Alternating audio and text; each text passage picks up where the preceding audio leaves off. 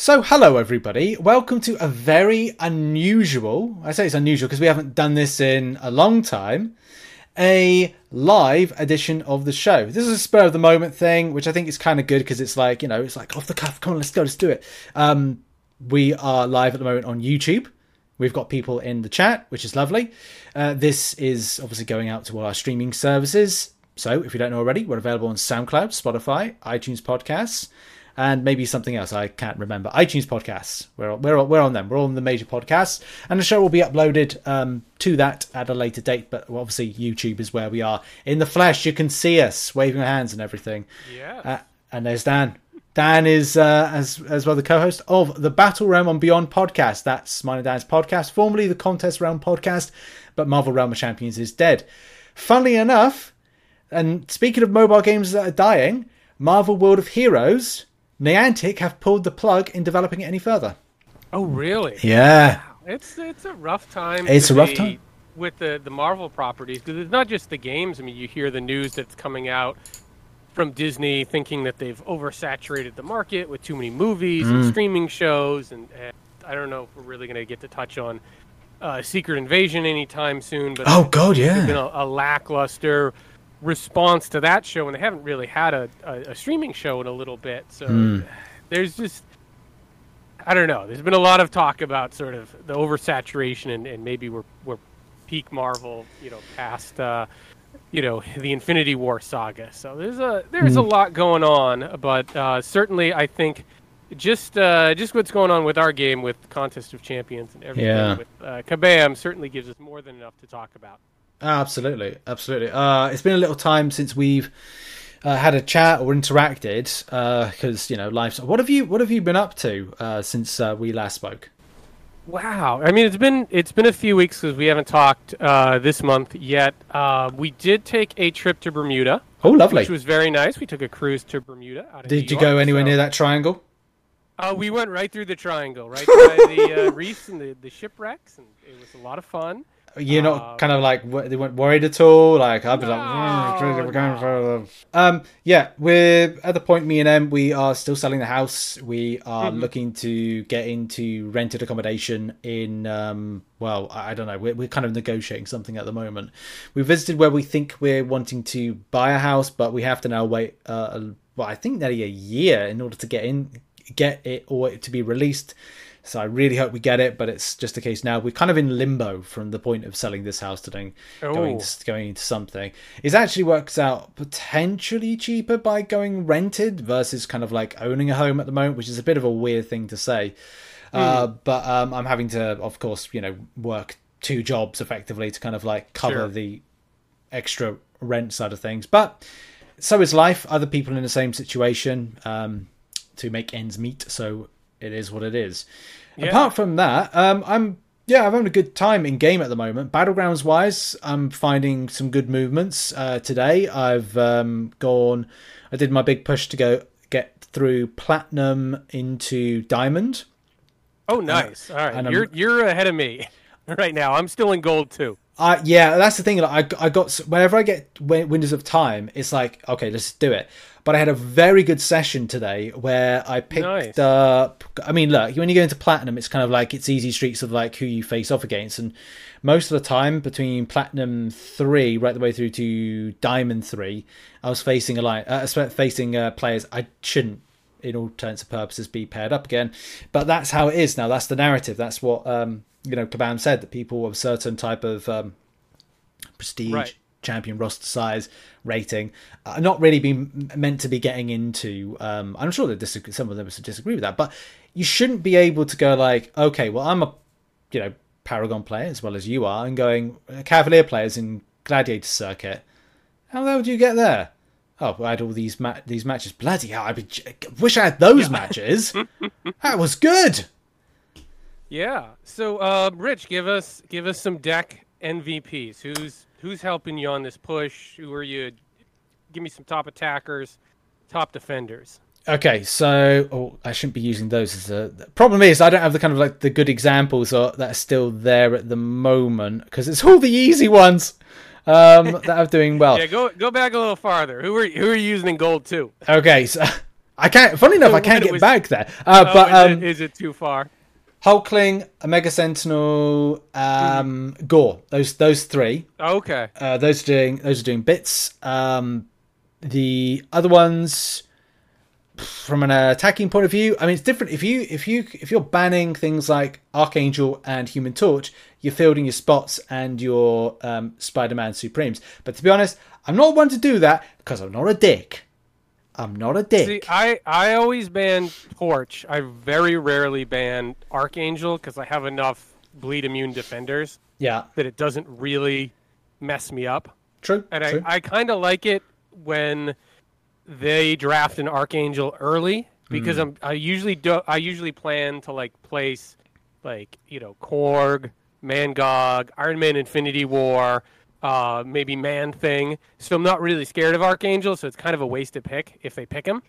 So I kind of use that a bit of it as a trap. Yeah. Is leaving Archangel out there. I would That's say good.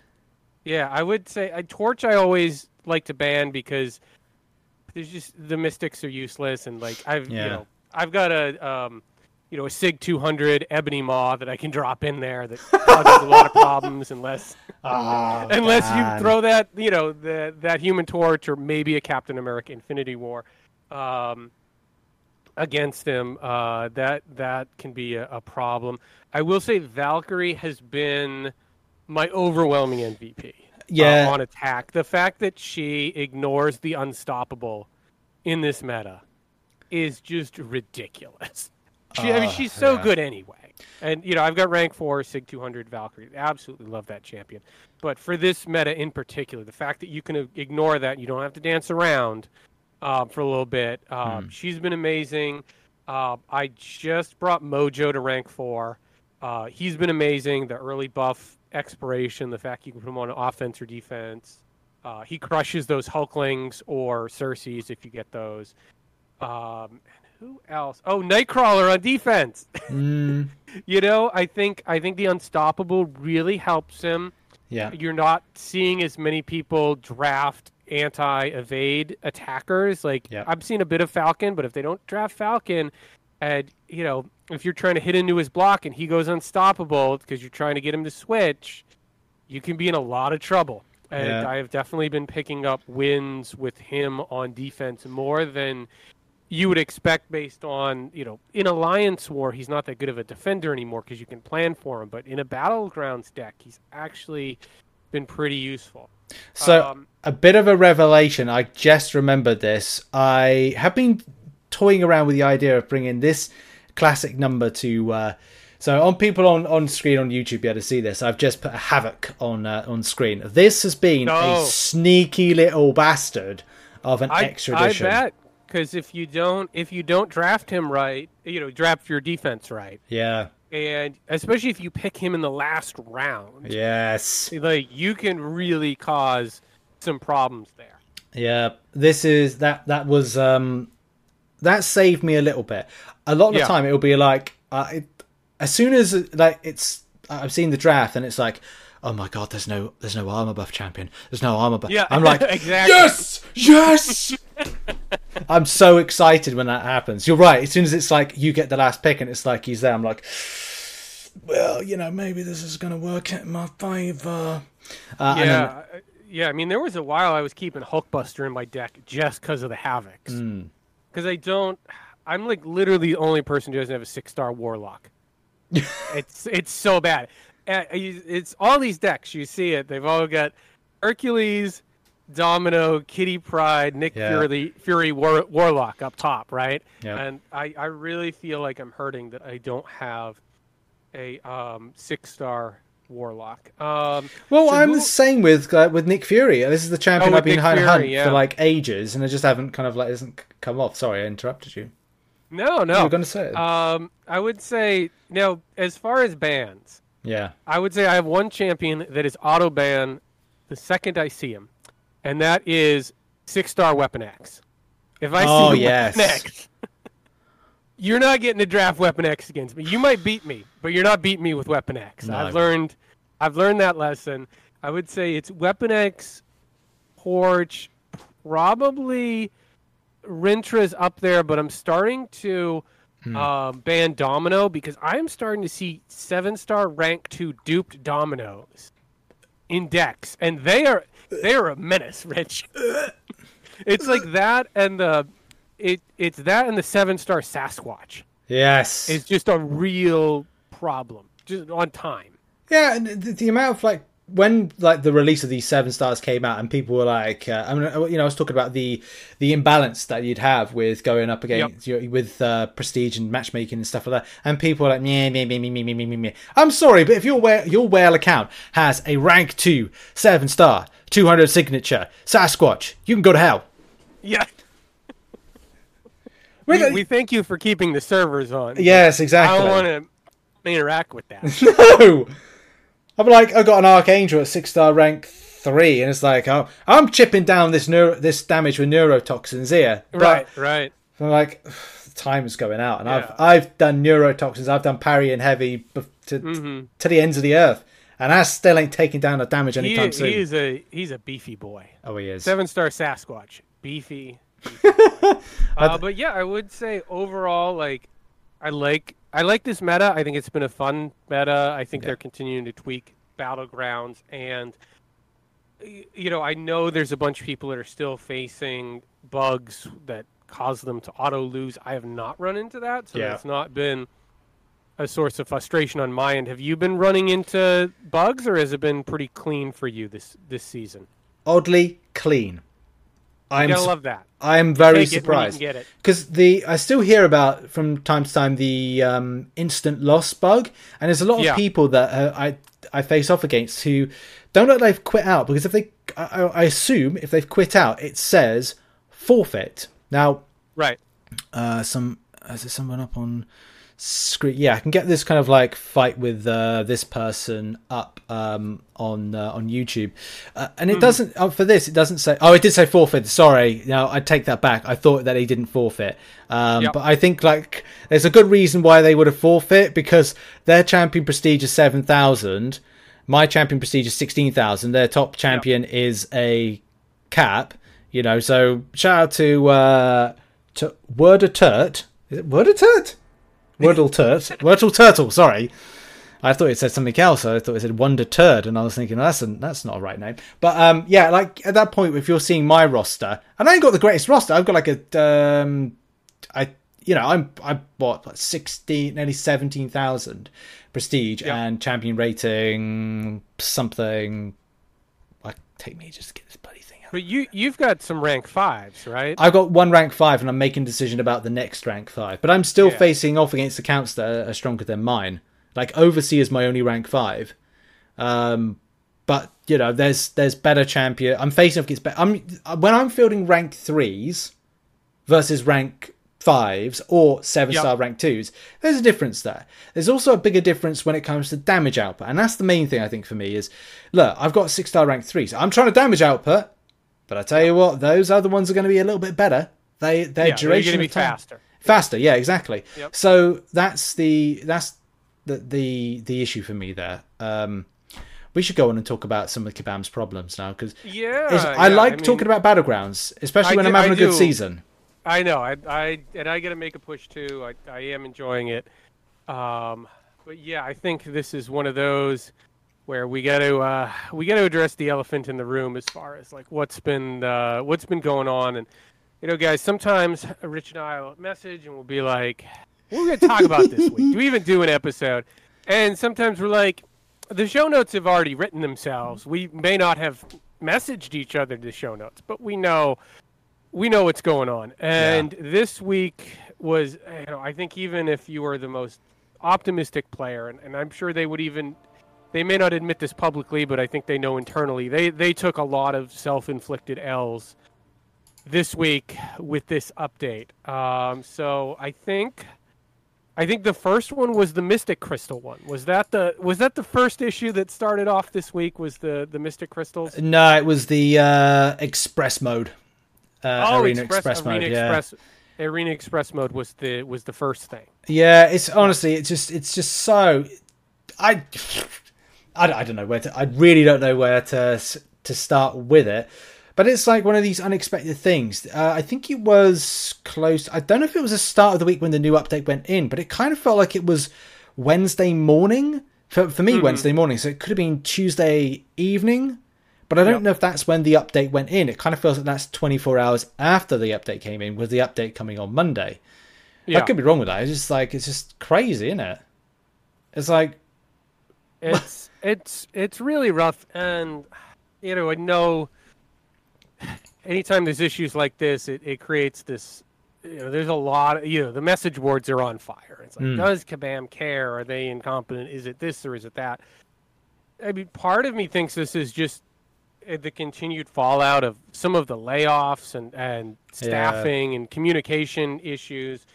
Because you're really, like, when you see, like, this many issues in an update, and then we get into like sort of the miscommunication around things like the root mechanic and Craven and Baron Zemo and all that, and it seems like Jax and Mike and are trying to communicate these things, but they don't have all the information, and the team that's doing balancing isn't talking to the team that does the bug fixes. So it seems like there's like some structural things here that are causing all of these issues for them. Yeah, and that's going to be the thing where we don't have that kind of business knowledge of what goes on at Kabam. We obviously see it on an outside perspective, as you said. The communication factors of having someone in that may have been, you could say Kabam Zibbit. I assume that he was laid off in May. Was he a linchpin between communication of one place, another place, getting information, communicating it into the community management team so that it can then go out to messaging? Again, don't know, just assuming. In this last kind of like, 2 years, we have seen a game development tightening the belt. Let's refer it to that when it comes to... And not just Kabam. This is industry-wide. We've seen this. This is not just a Kabam issue. Yeah, from that respect. Yeah, the particular game that I was working towards being released in 2025 was going to be funded for all those years, an extensive amount. I don't know if whether that game that we developed it for 1.5 years, and it's just then like that. And that's the problem is with that was made at corporate level. I can't reveal much with the publishing side of things, but when the publisher, unfortunately, similar to Netmarble, they're shareholders. Funnily enough, as soon as a lot of projects, including the one I was working on, was cut, stock price went up, share price went up. So it means that the company's more profitable. They do it, right? Because they're looking at it from, if we remove an expense, the company's more profitable in the immediate short term. So that's how a lot of corporate decisions get made. Yeah, which is sad. They got to hit a quarterly number. Yeah, and it's sad, really, because and real people are the casualties of that. Yeah, so. You never then know what could happen. It could, the game could have been like great or could have been a flop. Yeah. The same thing with the movie industry at the moment. It's like I know there's a lot of people that are. They're protesting. I didn't know what protesting actually. It was the striking. Actors are on strike. Yeah. Now it's But the problem is with Hollywood, it's just ballooned to what? And the question is, why does every movie have to cost $200 million to make? Yeah. Why does it need to be over expensive? And that's the problem with stories. Like stories have become so. Well, I don't know. Some stories have just become just terrible in just construction. I mean, people aren't really into some of the franchises and IPs anymore. You look at Flash. You look at, and that's I'm not saying there's a concern that maybe Kabam would have. Yeah. Marvel Realm of Champions. It'd be interesting to see what happens with King Arthur. Yeah. I mean, we're all rooting for them. I can't be kind of like I love to see new games being in development. I love the fact they've taken a risk with something, and I hope it comes off. I really do. It's kind of weird being somebody that's from the southwest of England, where we've got Glastonbury, we've got the story of Avalon, and it's a very prevalent story within my childhood as well as I wouldn't say a lot of Brits, but some Brits. Yeah. So it's kind of interesting. It's kind of fun. Well, again, we'll have to see how that kind of turns out. Yeah. But then that's a decision of like, well, was any, because obviously the rumor was, some resource pulled from Kabam to go to King Arthur side of things. Or right. I mean, this is the same. You could have the same debate that you had when they were doing Mirrorverse or MROC or any of the other games that they do. Is as it always, from a MCOC centric standpoint, there's always going to be players saying, it's like, well, you're taking our resources that should be reinvested in our game and putting it in another game. Now, that's part of the deal. There's no company in the world that isn't going to take money from a winner and try to develop a new product. But at the same time, like, it's hard to look at everything that happened this week and feel like MCOC is getting the resources the game needs to push updates this big. Yeah. Right now. Like, I think the real one for me that bothers me is the Alliance War placement crash. Because, this isn't like something out of nowhere where it's like, okay, the Mystic Crystal thing was bad. Yeah. Like, don't get me wrong. Or what happened with Arena Express. Not good. But Alliance War placement, this persistent placement thing was probably in development for 6 months, a year? Yeah. Like, this is a tentpole update of, a featured game mode, right? And it's supposed to really improve quality of life for everyone. And we've seen this before, right? Like, when there's big Alliance Quest updates, sometimes they have to cancel a series or something like that. Thank goodness they did this in the off season and not, the first war of a new season. Absolutely. But it's really hard to look at that and say, like, oh, like you've got this big launch that they've been gearing up for, that they know is coming, that they've been telling us about, and like, it literally makes it so that you can't play war because you can't even match. That's just that one was hard to swallow from a standpoint of like looking at like how did we get here? This is the thing, like 2 weeks ago when we had that live stream, which I think was July 7th, I think. Where was it? Was this the... July 7th, it was July 7th. Yeah, July 7th, yeah. Yeah, I got to be honest, I ended that live stream and I was just like, I want to tell Kabam, like, this is great. This is what I want to see from you. Yeah. A roadmap of like, what you're doing where. And it was like, I was getting like, in such a good mood because I was thinking Incursions is getting that kind of like improvement. We're going to see new victory seeding within Battlegrounds. I know some people like it, some people don't, but I love it. Like, that idea of going, look, you worked so hard, and then it's like, instead of you having to go back and do 45 to 50 matches to get back up into Gladiator Circuit, you then get to kind of start back at a certain point, which is good, because if you go one season, I'll just have the season off. At least you know that some of the best players won't be matched against you as they get into Gladiator Circuit, because a lot of people don't like the idea of victory track because a lot of the competitive fighting exists within Gladiator Circuit. So the idea of going from what is pre-Gladiator Circuit to Gladiator Circuit seems kind of like but these kind of things just maybe kind of like, do you know what, this makes me really happy about the future of the game, or at least for the end of 2023. It's just in such a weird kind of like just reality slap in the face this week as to these things of going, great, well, if this is what's going to happen with this feature that Kabam said they were going to put in, bit of realism has to be for the future of some of these other systems they want to put in, as to like, god damn, are we gonna, like, me and you gonna be talking in a month's time, 2 months time, 3 months time? Can they execute? It's not that they don't get there. Like, I'm sure persistent placement will work, but we've talked about this before. It's, there's just a lot of issues with player trust right now. About, can you smoothly and effectively pull off these new initiatives on the first try? Yes. And build some positive momentum and build some wins as we go into something like the Battle Realm Brawl that they've announced, which, again, I think is great that they're doing a competitive tournament thing, that they're going to go back to face-to-face interactions and do the tournament in Vancouver and host a player summit. I think that's one of the things we've really missed post 2019 and the lack of the New York Comic-Con presence. But you also don't want a bunch of angry and depressed players showing up in Vancouver in October. No, exactly. That's a very good point. We'll talk about. Let's talk about Battleground Brawl. We'll then go back and talk about some of the other subjects. Sure. I've said I really would like to attend, but it's such a difficult time for me as to like, am I able to do it? It's a tough time for me too. I'm going to try to make it out there. It's in the middle of my busy season, but so I'm going to try to get away for the weekend. But it's also not cheap.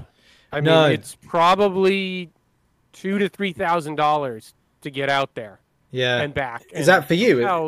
Yeah, that's weird because that's the same for me as well. Yeah, and it's like that's mad. I that's the thing that worries me when it comes to it comes at a weird time because this is just the case. We got to get this new house. Me and Em, we've been looking at We're looking at stuff today, and the worry with the UK is we got this kind of it's referred to as a cost of living crisis. They kind of just how they explain things like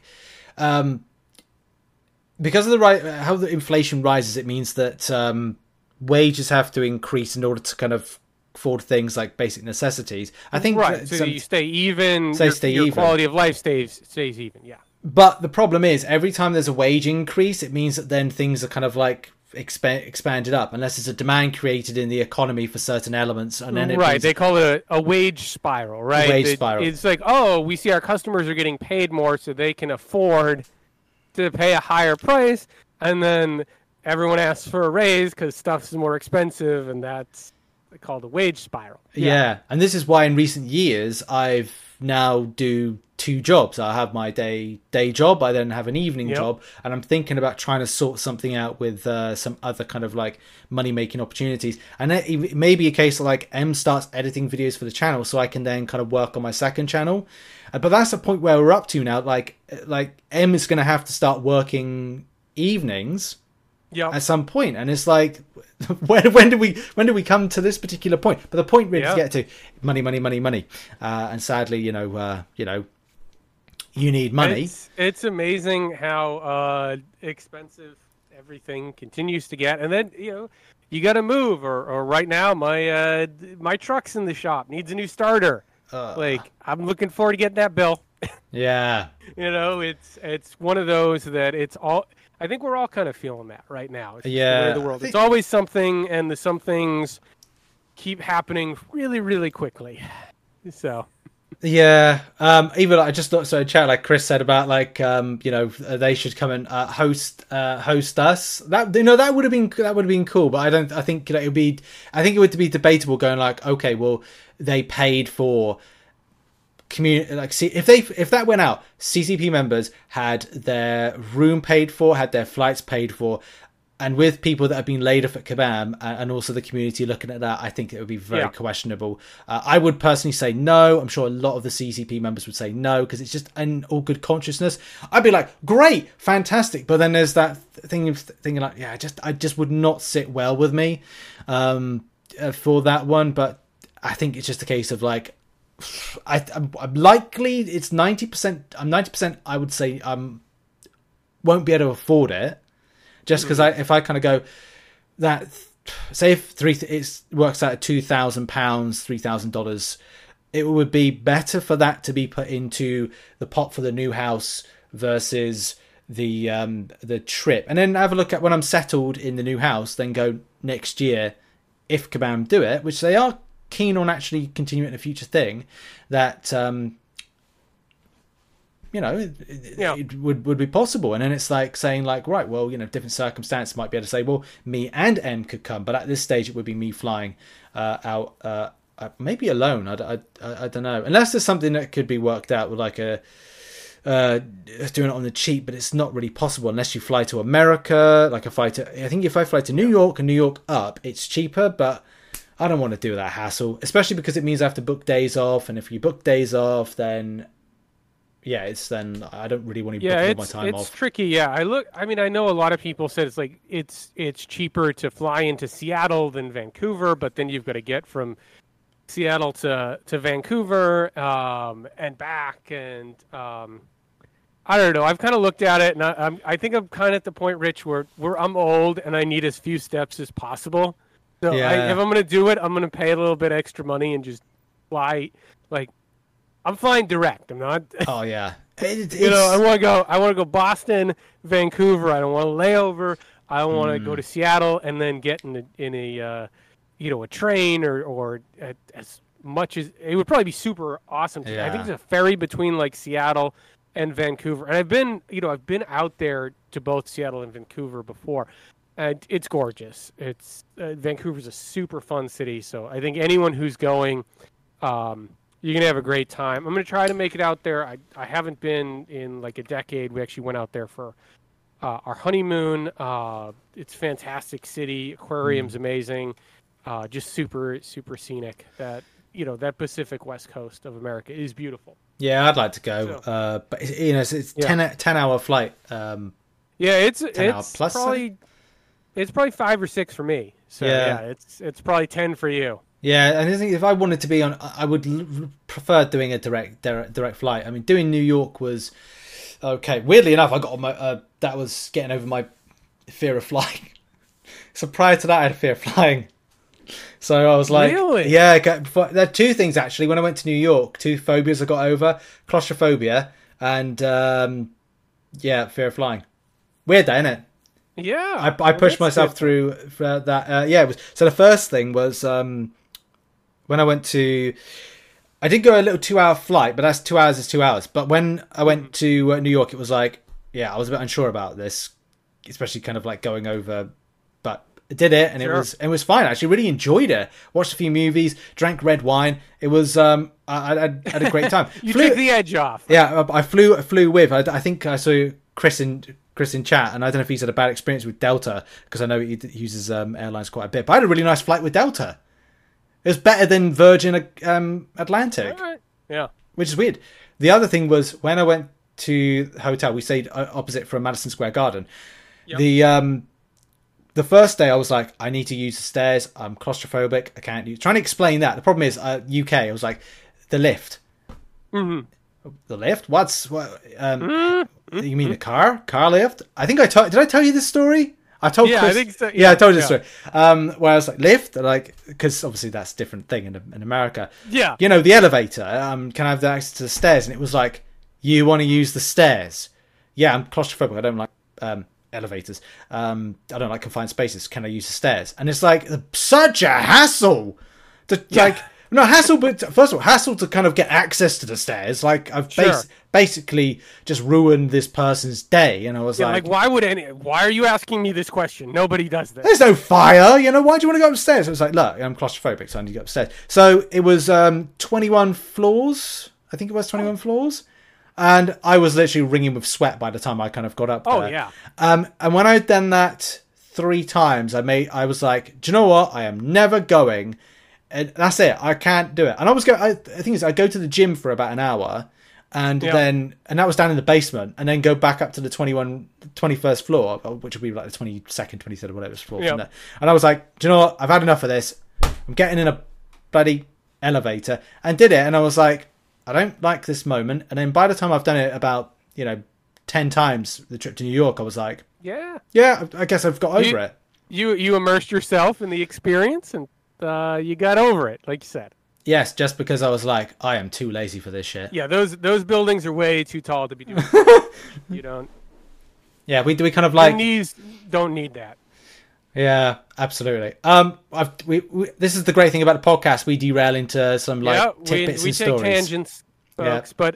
But Rich, you wanted to talk some more about sort of the issues from this week. Was there anything that really stood out to you that we haven't touched on yet? Well, we haven't gone into the Mythic crystal situation, which was very weird. I've got video coming out a little bit later on exploring a discussion with somebody on Twitter.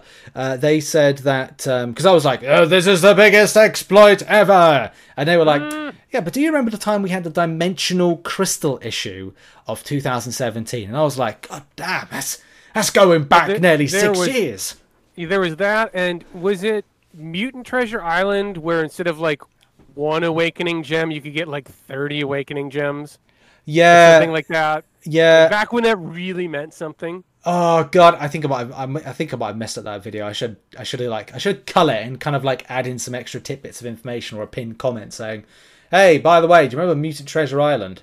Because that's kind of like, I remember that now. That got bans as well. That one did get bans. That was the last one I can remember where they're like, you guys should have known better that was off. Kind of like what they said with these Mystic crystals, right? Yeah. Like you should know that 1,450 Mystic crystals was not the real reward for this quest. Yeah. I think the way that I phrased but kind of pointed the video, was about the fact that how much it affects the value meta currently at the moment. Sure. Because when I look back, people were getting 4 stars, 5 stars from the dimensional crystals, and obviously got those awakening gems from what they did. When it came to the Mutant Treasure Island, the biggest thing about this is we're at a current situation where 7 stars are some of the most valuable things at the moment. The 6-star champions that people were pulling, and maybe dupes of shards, meant that they were able to access 6-star featured crystals. So these are going to be newer champions. So the way that I was looking at, it also reflects on max signature. It was basically, in a nutshell, the work that me and you would have done over the space of 2 years, in the space of 10 minutes. Somebody would have been able to do that work. Right, and there's all the gold and ISO. Yeah. Like you said, all the shards from the dupes. It was crazy. Did they ever say what was the actual root of that issue? Why everyone got all those crystals? Well, this was down to the objective. In the selector for the objective, someone had put 1,250 mythic crystals that you could select, rather than 1,250 mythic shards. So the shards and crystals. I think didn't something similar that happen in I think it was Future Fight a few years ago, where they actually, they were supposed to give out a few thousand shards, and it went in as crystals instead of shards, and they had to pull a lot of that back. I seem to remember something like that. I wouldn't doubt it for a second that something like that has happened. And that's at that point we don't really know the extent of how much work this is going to, be for Kabam, especially in in a week where it was just nuts. This wasn't the only thing they had to deal with. Yeah. That was time sensitive. Well, the side quest got sorted out very early. It was so funny. Somebody, when I was going through when I was doing my video, the side quest guide video, and this was I don't know, I think about 2 hours after everything just went nuts because we had to kind of cover so many things on that day in a quick. I got to the portal bit, the champion choice thing, and it was saying portal to different locations, and I was in the video, you can see it if anybody watched the recorder. I was I don't think this is right. I don't think this is correct. This is broken. The amount of people so adamant it was working as intended, that was surprising because I was no, this isn't right. And it was, so not right because you would then ping to all these different locations, picking up all these rewards, which I don't know if people are going to be able to keep them. That's the only bug at the moment Kabam have been relatively silent on, and that indication of they're actually going to deal with it. Yeah. And it is a tough one. Yeah, that's the tricky thing because you don't know whether they just haven't got to it or they don't care. Yeah, and that's the tough thing about this situation because Kabam have to kind of now figure out they've got multiple fires at the moment. Yeah. And they're kind of thinking what do we douse? What do we encircle round an earth mound to stop for now and fight in a different kind of direction, like a forest fire at one part of the forest and then go into the other one. That's a great analogy. I'm going to run with it. It's your order of importance, right? Yeah. And there's always a lot of friction between what the players think is important and what Kabam thinks is. Yeah. Important, but it's funny though because we haven't had one like this in a side quest for a little bit, but I remember back a couple years you and I would talk about this constantly with the side quests, how dangerous the first 2 hours of the side quest were each month. Yeah. And, you think about things like that Odin's Gauntlet or Mutant Treasure Island or Jubilee's Arcade, where, like, just the wacky stuff was happening in the first couple hours of that. And I was like, well, is this how it's supposed to work? And there was always these debates every month. It's like, is this working how it's supposed to? And then people got so worried about it that even when it was working as intended, no one believed it. Yeah. Because they were so used to, like, oh, and now I lost an entry fee, or this happened, or was I supposed to get this reward? And it's just not a very fun way to play the game. I think any time a side quest comes out, it's like stepping on hot coals. Yeah. I mean, we used to put out, like, public service announcements, be like, guys, just don't jump in like 10 minutes after this thing goes live. Like, yeah. Just wait. Please just wait. Because you never know. Yeah. And that's kind of like a crucial thing, isn't it? And the funny thing is, it comes at a time where Kabam have shifted this narrative to go, we're going to focus more on side quests, as that's something that came out from the Act 8.3 beta, that they said that they were going to be focusing more on the side quest side of things than the other, which for me, I enjoy side quests more and kind of like the monthly stuff. I think it's mainly the reason I enjoy it because it's fresher and it's new, rather than something that's kind of like a story mode, or it's the permanent content, or arena, which can be very repetitive, but is essential if you're a non-spending player in the game to get things like deals and other things, or as Kabam say, potions, revives and stuff like that. I just like it because it's fresh, and I'm glad that Kabam are thinking that way. But again, it will circle back to resourcing side of things.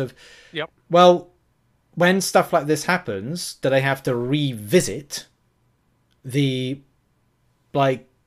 way that they're putting together quests and things? It's a tough one.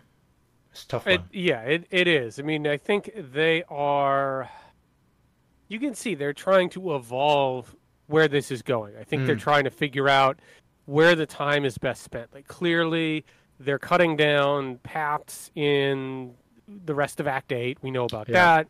We haven't seen a variant in forever. No. They continue to push Battlegrounds. They're giving some updates to Alliance War. So, I mean, you can just see from the release notes and the roadmap, like, where they think the time is best spent in terms of ROI. Yeah, I think that's the numbers game, isn't it? And I think you hit nail on the head there with Battlegrounds. Battlegrounds has become this by accident, like, decent mode. Like, it came out completely by accident to be a mode that a lot of players play. And this is the thing, I complained about that mode. I criticized it, and I'm playing it. Yeah, I mean, I think it's the most fun you can have in MCOC when it's working. Yeah, when I turn on my game, that is the mode that I feel most inspired to play first. Yeah. Even if I've only got like 10 minutes, I'm like, you know what, I'm going to jump in and do one round. Yeah. I would rather do that than a side quest. I'd rather do that than the event quest.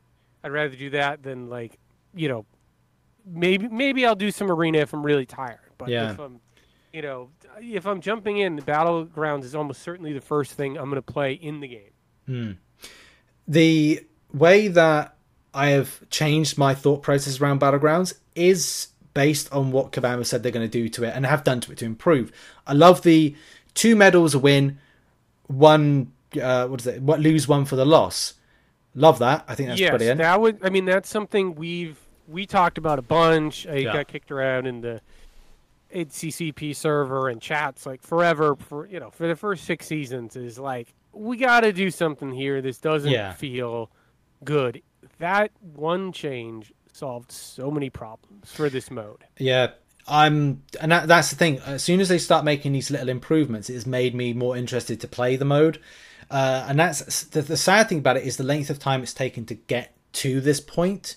Sure. And that's fine. I mean, look, it's a slow burn for greatness, but a slow burn for non-greatness when it comes to other modes is another thing. Like, I don't know if people will get overly hyped to play Incursions. I still enjoy playing Incursions, and I think I will enjoy playing it more as the new improvements come in. I don't know if it's going to be something that will be defibrillating, bringing it back to the forefront of people's interests, an idea to go, hang on, let's go and grind a little bit of incursions.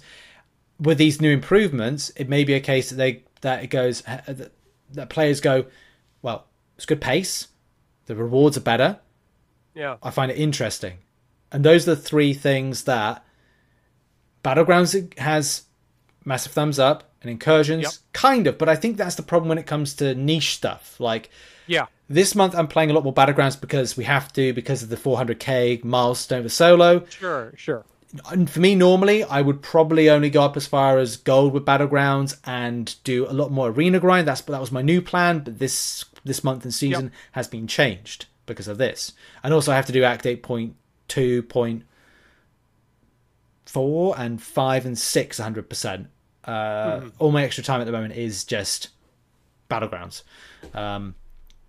Because I'm having fun this season because of the rewards at the end of it. Yeah. Well, I think for me, it's, the rewards from Battlegrounds, they're still really good for where I'm at. I like the store. I like that you can kind of pick what you're getting out of it with the tokens. But I think it's just engaging. Like, it's quick and engaging. And it's made me appreciate some champs that I didn't appreciate before. I've learned some new things about some of my champs. Yeah. And it's not always the same matchup, right? Like, sometimes it is. Sometimes it's like, okay, like, I got to figure out how to deal with Nick Fury or Hulkling or Domino or whatever in this meta. But, sometimes it's like, oh, like, how do I deal with Wiccan or something like that? And then you learn, like, you start finding, like, or Wong. Wong's a great one, right? Like, where, like, I don't think I really understood, like, defensively, like, how to avoid, like, some of his damage. And then, because I just hadn't played him a bunch. And then you start digging in, you're like, oh, I know how to handle this guy. This isn't that bad. I feel good. I learned something. That's what I really like about Battlegrounds is I feel like it's walking that line where, like, it's not like they swap in a meta and it's like, oh, I got to take out my top 20 champs out of my deck. Yeah. Like, they're useless. Like, that was the complaint going back to some of the tweaks they made to Alliance War years and years ago, where it's like, oh, like, I ranked up these champions for attack and now it's a bleed immune meta and they're useless. And people wanted ranked down tickets. But it's like, I feel like my top champs are pretty much useful for pretty much every meta, but maybe I'm tweaking 3 or 4 or 5 champs at the bottom of the deck. Yeah. Or I'm ranking one champ up for a certain meta. That feels like the right balance. Yeah, this is what I've been trying to do more of a strategy and see if it works. I don't 100% know if this has actually worked or not, but I'm trying to avoid to rank up a lot of my champions and inflate and recruit my prestige because I don't want to get into situations of kind of unfair matchmaking. So far, this only kind of comes into fruition, I'd say gold onwards. Yeah. I think when I had a conversation with Kabam John, it gave the impression that this is where that particular point your matchmaking becomes better. The problem is, it's like, well, the top end of Paragon with those rank 2 7-stars, they are basically the experience against you that you would have an experience against the lower players like Uncollected in Platinum. Sure. I may have butchered that a little bit, but that's kind of like the impression I got from that game. They may get, like, if you've got like a stonking well-right roster, you may be stomping from bronze all the way up to silver, got a little bit of a rough gold period, and then it's smooth sailing into Gladiator Circuit from there. Quite possibly. Right. I mean, that's kind of how I'm looking at it with, like, victory shields. Like, victory shields right now for me, if I'm going to use them, it's gold 1 and vibranium. Those are the 2 places where those matter, because I know that the matchmaking is going to open up for me once I hit platinum, and then I'm going to run through diamond. Yeah. So it's like, well, you don't, you want to use them where you're going to get stuck. Yes. Or it's good, maybe not get stuck, but going to take longer. You want to smooth out the rough parts. Because I think what you see is you see people bunch up in certain areas, right? Like, you see it at the kind of gold 2, gold 1 level where there's a lot of veteran rosters. Like, even we've got 10 days left in the season, and I'll pop in, and it's like, there's still plenty of players with multiple rank 5, 6 stars hanging out in gold too. Yeah. Like there's some rosters a lot bigger than mine. Yes. That I'm running into, and sometimes you win and sometimes you don't. But then, you get to platinum, and you've kind of got those players that have been protected by the matchmaker.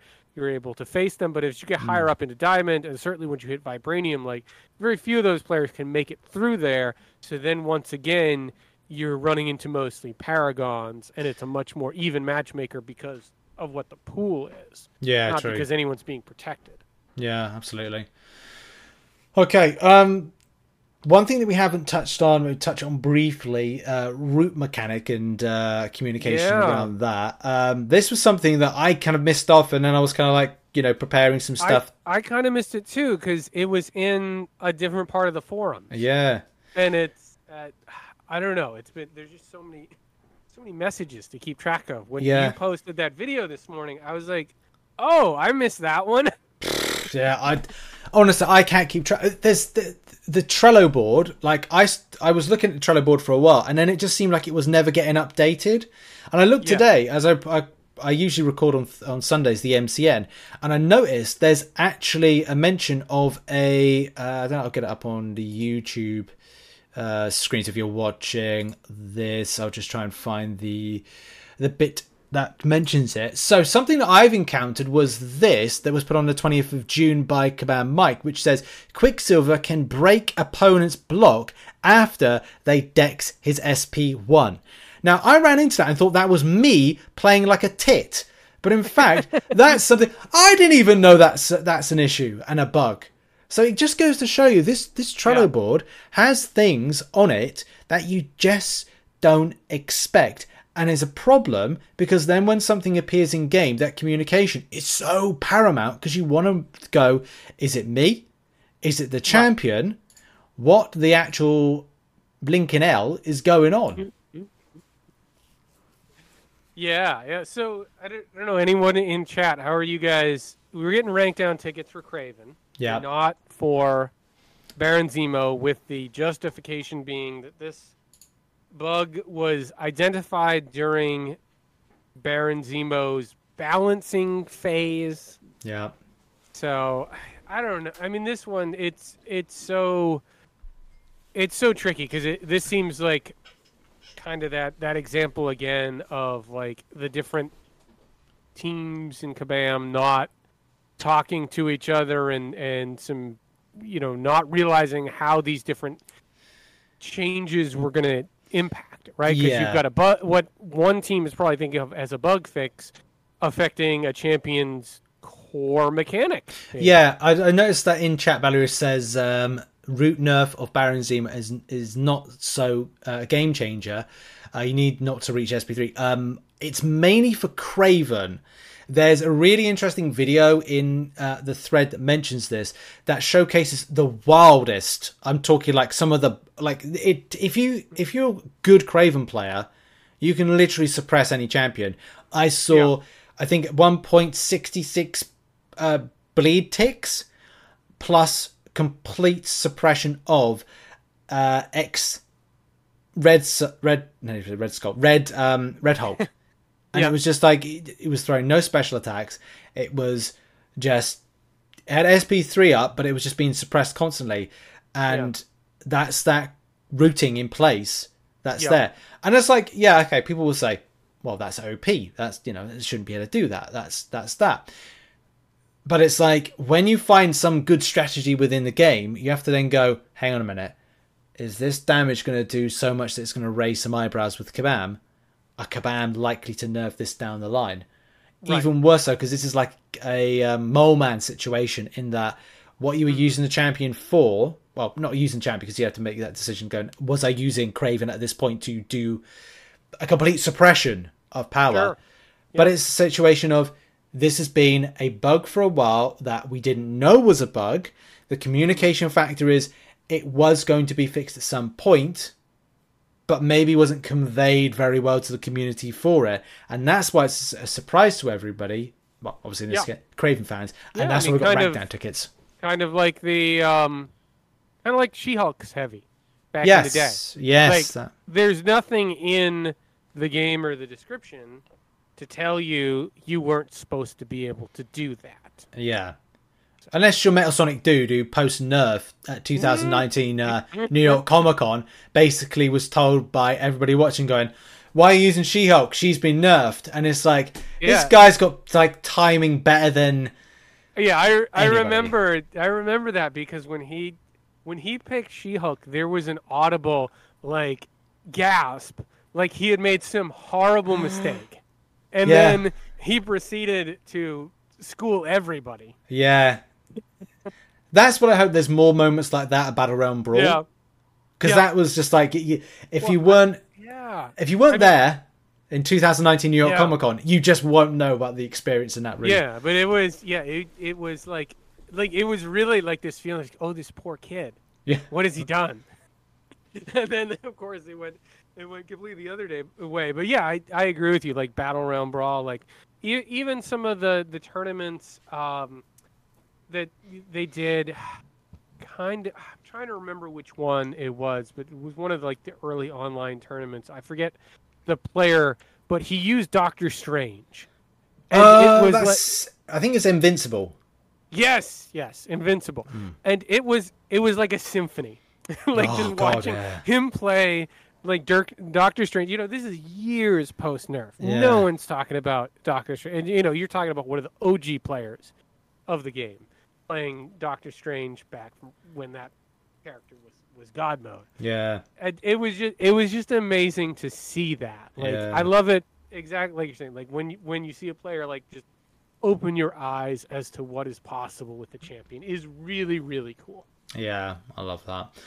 Right, I think we've got a lot of our subject matter covered of what we were going to talk about. I think the only thing we haven't touched on, and we can do it real quick, is just the Kabam marketing email. Oh yeah, one. We gotta talk about that. Okay. So I mean, this is one of those things that looks a lot worse than it is. It is, yeah. You're right. Like I understand why it upsets people, and you know, as a guy who's in marketing for his day job, like I can tell you, there's no good way to like talk about this stuff internally, and then if it's kind of exposed to your customers, that the customers are going to feel good, because no one wants to feel like a number or a conversion or an ROI, but like that's just how marketing works. Yeah, I'm trying to find it to like put it up on but screen at the moment. It was kind of wild to see that unfiltered text of like, this is the strategy here. Yeah. Where is it? I'm trying to find the message. Oh yeah, there it is. I just found it. So for those watching on YouTube, we'll read it out. So the message, which Kabam Mike said, it was kind of like, it's just something that goes out like a copy paste type thing, and then they just kind of like, I don't know, remove it. But it comes from what did it say? It was like a development feature something or other. I covered it in a video if anybody wants to go and check out that video. So it says the goals of the feature, how does it benefit players, ? What KPIs would improve, increase overall conversion rates, improve players' LTV, improve revenue per DAC, because we know the value of the items in our game, brackets for each PRG, progression I assume. This gives us a competitive advantage over games that do not have this feature. Might be nice to include a potential mock view, and then it just goes into the greeting summoners and then the silk preview bundles. And it was like, I mean, the same thing with me. Like my job's like marketing at the moment, and I was looking at it going like, that. Yeah, you don't want that to happen. But I mean, you know, see the comments, like the purpose of the in-game mail is to sell us rather than being informative. I mean, the purpose is both. Yeah.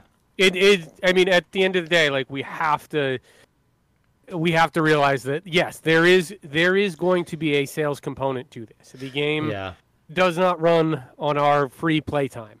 Yeah, we do have to sell stuff. That's the thing. There's going to be sales there, and I realize people don't like that kind of thrown in their face. And certainly when you see, you know, the man behind the curtain trying to sell you something, it gets icky. I get it. Yeah, I get it, but it's always there. It's always going to be there. Yeah. And that's not just with MCOC. Like, I don't care whether it's your favorite band, emailing me like, "Hey, we got a new single out." Like, they want you to buy the single. It's not just like, "FYI, you like our music." Like, we thought this would make you feel better. Yeah. And it, is totally, without, any sort of ulterior motives. Like, there's some commerce there. Yeah. The way that it came off, I was like, well, how do I approach this from a video sense to explain it? And it was exactly what you just said. It's like, look, this is part and parcel marketing. This is kind of like marketing 101. The game wants to make money, needs to make money.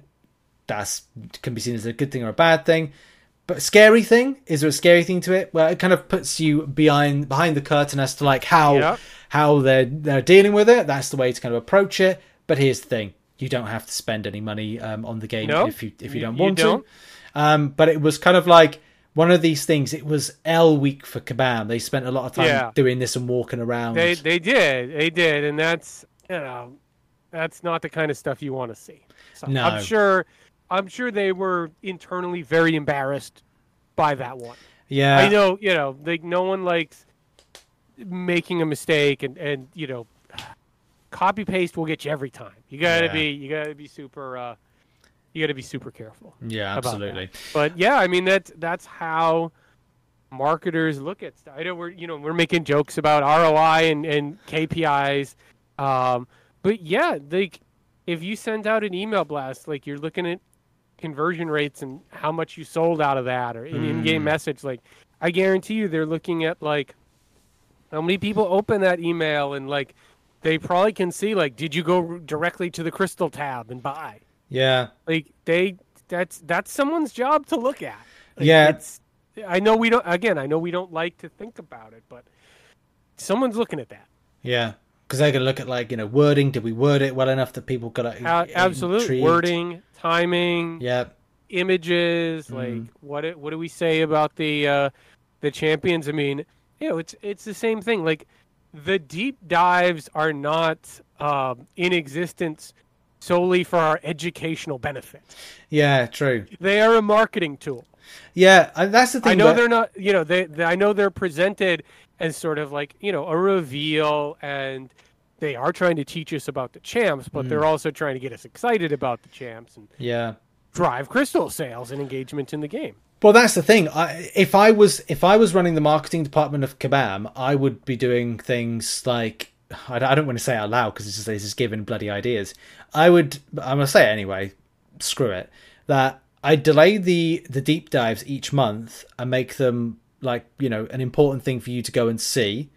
I probably make sure that they're definitely close to 8 minutes each month, but I would put pre-release bundle links to the web store in every video of those deep dives. So it would be at some point in the first week of the month, you get to access you watch the deep dive thing, maybe even put like a special offer or a deal with it that gets you kind of interested to click that link in the description to take you to the web store. And then the other one 2 weeks after. Probably shouldn't have said that out loud because you kind of think, because some of the Kabam's going, oh, fucking hell, that's a good idea. Yeah, Rich. This guy's on to something. I've always wondered why I think they've started to release them like one on the Saturday, one on the Sunday. I've wondered why they don't space those out more. Because I always feel like one champion runs over another champion, right? Yeah. As far, whether it's in terms of interest in hype. But yeah, I mean, so deep dive videos are basically an advert. They are an advert. Yeah. They absolutely are. And I say this as a marketer who makes advertisements all day long, every day. Like there's nothing sinister about that. It's just the reality of the situation. Yes, if Kabam is self-producing content, they do want that content to showcase their game in the best possible light, and for that to drive sales of the game. That is what it is. So you just gotta understand that's where it's coming from, and that's why we always say, like, watch the deep dive, watch what people put out, but at the end of the day, like, you have to decide for yourself, get some hands-on experience with the champ if you can, to decide, is it really worth your resources? Do you really enjoy playing them? Right? Yeah. Like, you have to, you know, you have to look at it through that lens. Yeah. That's one of the reasons I don't do coverage of deep dives anymore, because it's, well, the problem with doing it is you are I'm advertising for Kabam on that particular. I mean, like when I kind of like talk about, you know, deals and stuff like that, then you know, through proxy, I am doing advertisement work for Kabam. So it's like you've got to be as careful as possible with the coverage. I'll leave it for other people to do that. But going to our poll that we start at the beginning of the podcast, we asked the question to you: how do you feel after Kabam's scuffy week? The poll ended at 15% good, 31% do not care, and 54%, so predominantly half of everybody, well, kind of half of everybody, through technicality, said they feel bad after like this particular week. Obviously, that's not really kind of, it's a gauge of the room. I'm sure that people feel differently about this. I think a good compensation maybe in order to make people feel a little bit. But nice, thank you for playing the game. Yes, they need some good sort of summoner engagement. Stuff. But really, they just need a nice update that works and that is calm. And they need to get Alliance War working. I think it's really important to have a good first season with this new Alliance War placement issue, because it's not like we had issues last season. Yeah. Before we had this placement stuff. So, like, they can't be, like, canceling wars or canceling a season. Like, they really need a clean Alliance War season coming up when they get that launch. So, do we want to take a couple questions from the chat? Sounds good. Yep. So going on a few things, I should really scroll up a little bit. Yes, Jesus, that's weird. Jesus, sorry, I should say Jesus. I always read Jesus as Jesus. Says that I need to remove this poll, just keeps flat. End the poll. Keeps popping up. Thinking poll. Jesus says they nerf Root but not Hercules. I don't know if they'd ever be able to get away with it. Nerfing Hercules, I think it would just cause too much of an uproar. Hello to Neopodem. And yeah, if you've got any questions, throw them in. No, we're not going to do that. This year is people starting to see through pre-release offers as not worth their money since 7 stars are coming. That's why they added 7-star shards. And that's the other thing is like, how heavy do you go as a whale? Well, if you're a whale, the heavier you go into 7 stars now puts you in a fantastic platform for the future. But you know, for minnows or people that don't spend quite as much and free to play, you will start feeling very soon this kind of, so Titan crystals, and people are able to get Titan crystals. This kind of like gap is going to get really, really like wide. Do you think they'll ever do a 7-star Hercules? I got a good answer for that. I'll go to your answer in a minute when they put in a 6-star Quake. Okay, then we're never getting 7-star Hercules. Yeah, exactly. We are never, ever getting 6-star Quake. No, it's never happening. So if that's your answer, I think there's like a 1% chance we get 7-star Hercules. Yeah. But there is a 0% chance there's any future star level of Quake. She's getting phased out. Yeah. And you'll see it like Act 9, they'll probably ban 5 stars. And then it's, that'll be the last gasp for Quake if you're still using her. Yeah, true. Right, more questions if you've got them. Going on. All right, 6-star Magic. Maybe. The problem is it's down to chip damage from her signature ability. Yeah. Is that a signature ability? It's the limbo. Lock. The problem is the limbo. Like what is it called? What's the thing with Domino? What's it called? It's called the critical. what is it called? That thing, that chip damage, that unavoidable damage. Oh yeah, her critical failure. Critical failure, is it? Yeah, critical failure. But that's the same thing as well. When there's too much unavoidable damage, it puts like this kind of ecosystem of, well, I can be in Battlegrounds and it's like, oh, I've just like all that's kind of like, thank you, Ian. Like it's just like your health is just like tick, tick, tick, tick, tick, gone. And it's like if the AI is being passive, then you're like, great, well, I'm not able to kind of do anything. I've just been. That's interesting because I thought the issue with Magic is like kind of the permanent power lock. Well, I suppose with this kind of like root thing. Like, yeah, that she's kept out for offensive reasons, not defensive reasons. Yeah, I guess that's the thing. If it's like that, then you can see why Kabam, out of this root situation, have been so particular about suppressing power. It's been such a triggering thing for them that they have to just go and straight up nerf. Yeah, but I mean, I know we're talking about like unavoidable damage, but there's more. There's a lot more counters to her now. Yeah, than there were before because we've got some degen immune champions, and I think there's ways to play around her that you couldn't do before. Can we have at sort of a wider level? Yeah, can we have 6-star Quake when there's already 10 stars? I suspect so then, but it depends what content is going to be meta to kind of have in. Nia says, I think Magic will be the next featured unavailable damage. Bring it on people with the lose units and money. A Mega Sentinel 7-star. I think that wasn't that in the Titan Crystal select choice of option. He was in the vote. Yeah, he was in the vote. Colossus won, but he was in the vote. So I want to say that's they don't have an issue with that. Yeah. Fun in the Sun compensation.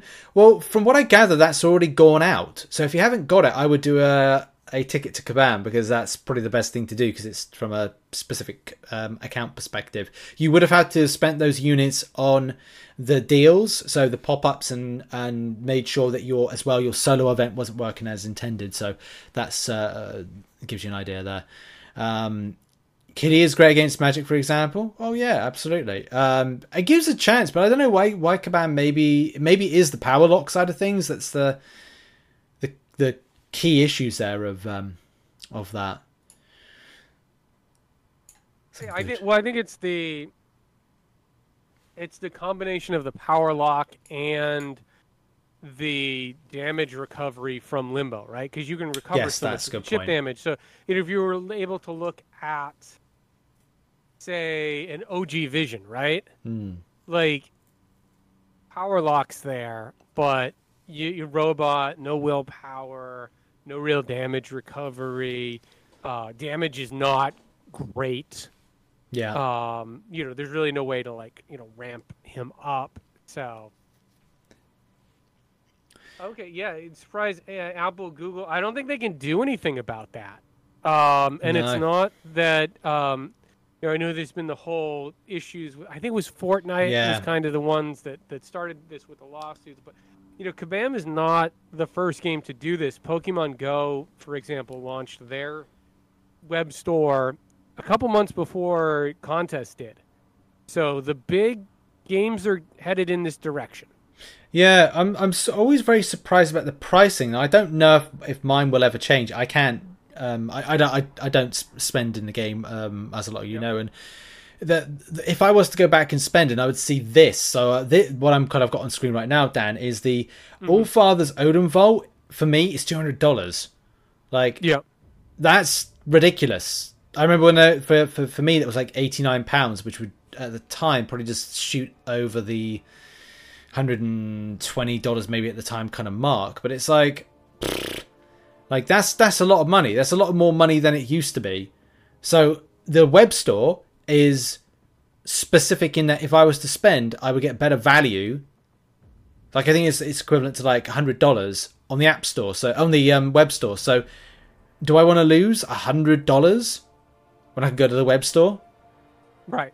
It's just that's the thing. I'd rather kind of like avoid, and that's why I think Well, I don't know why it's that price. I don't know why a lot of these are kind of inflated the way they are. It's kind of it's a very weird situation.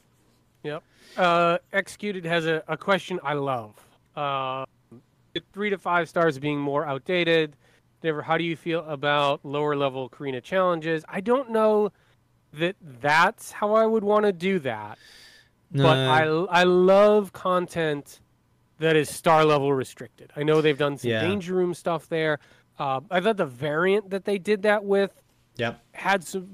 which one was that? 4 or 5? Yeah, 4. It was 4.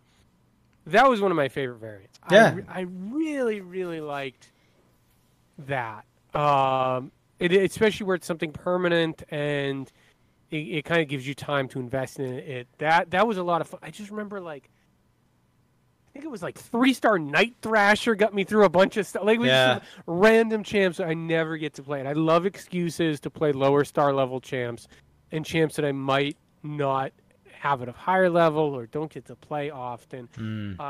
So, yeah, I mean, I think it's one of those things, like, it's probably hard from, like, a development perspective to say, like, hey, I know we're pushing 7 stars right now, but let's make a 2 or 3-star quest, and sometimes they do the arena, but I really enjoy it, and I would love to see that, even if it's just once a year. Well, this is the thing, like that come up. They added the shooting star quest, and it was like, okay, that's good, 7 stars, get it. Bit annoying though because it was incredibly restrictive, and that's kind of like future-proofing it. It's like if we had something similar, but that was for lower. But then I don't know where Ascension plays into it, because I thought this was more. That's we're more still waiting on that. Yeah, I know it's 4 and really 5s. For 6 stars. Yeah.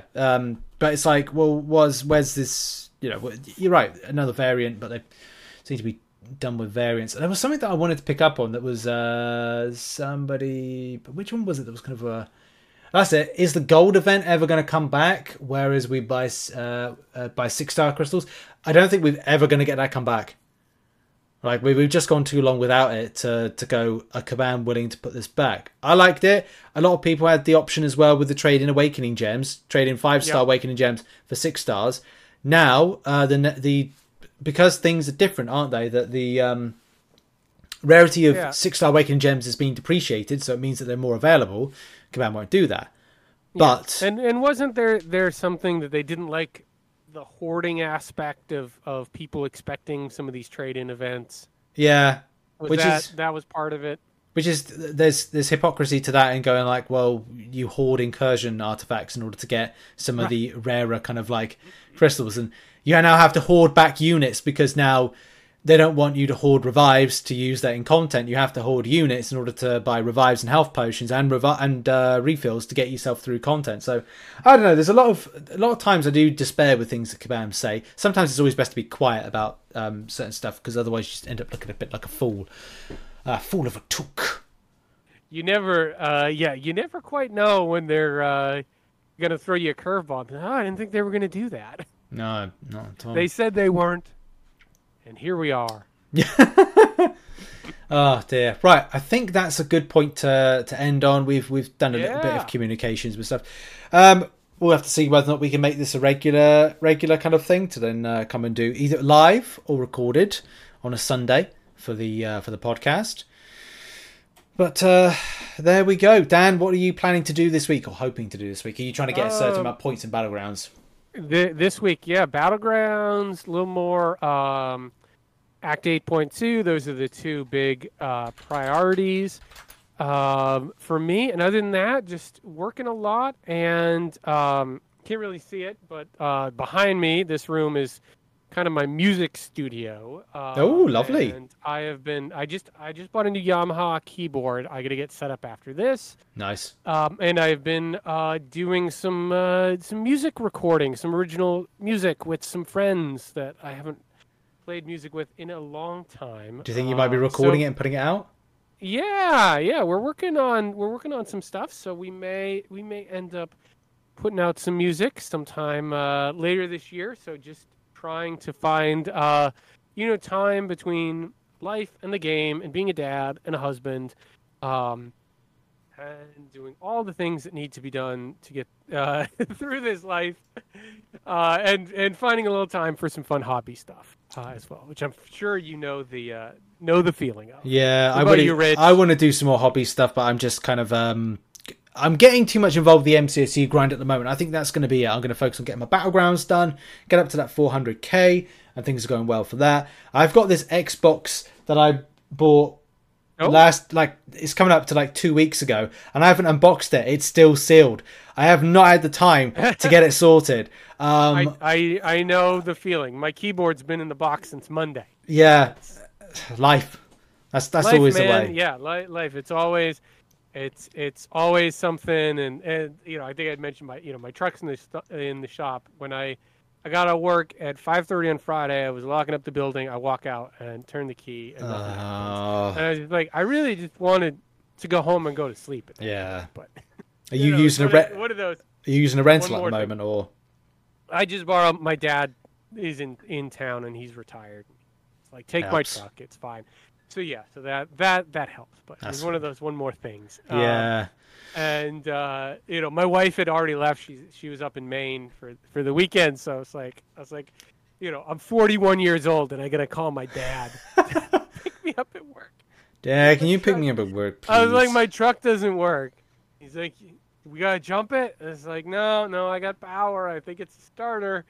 It's like, all right, I'll be right down. You know, it's one of those. So you know, it's always something rich. But yeah. I think we want to say thank you for everyone who jumped in with the chat at the last minute, and we really appreciate everyone's support with the podcast. Yeah. And yes, Chris, yes, my dad, 81, going strong, still fixing trucks. He makes me climb into them. Now he won't do that. But it is good to have family around that can help. Yeah, absolutely. Wishing as well a happy birthday to Chief of MCC's daughter, Janaya. I want to say it's Janaya. I think I was thinking saying that right. It's a happy third birthday, which is going to be celebrating the third birthday tomorrow. How lovely! Hopefully, you have a lovely day. And that's us. Birthday. And that's us for the podcast. And we'll see you all soon, everybody. So this is podcast going out later on. So bye bye, everybody. Bye bye. Thanks, everyone. Bye. Bye.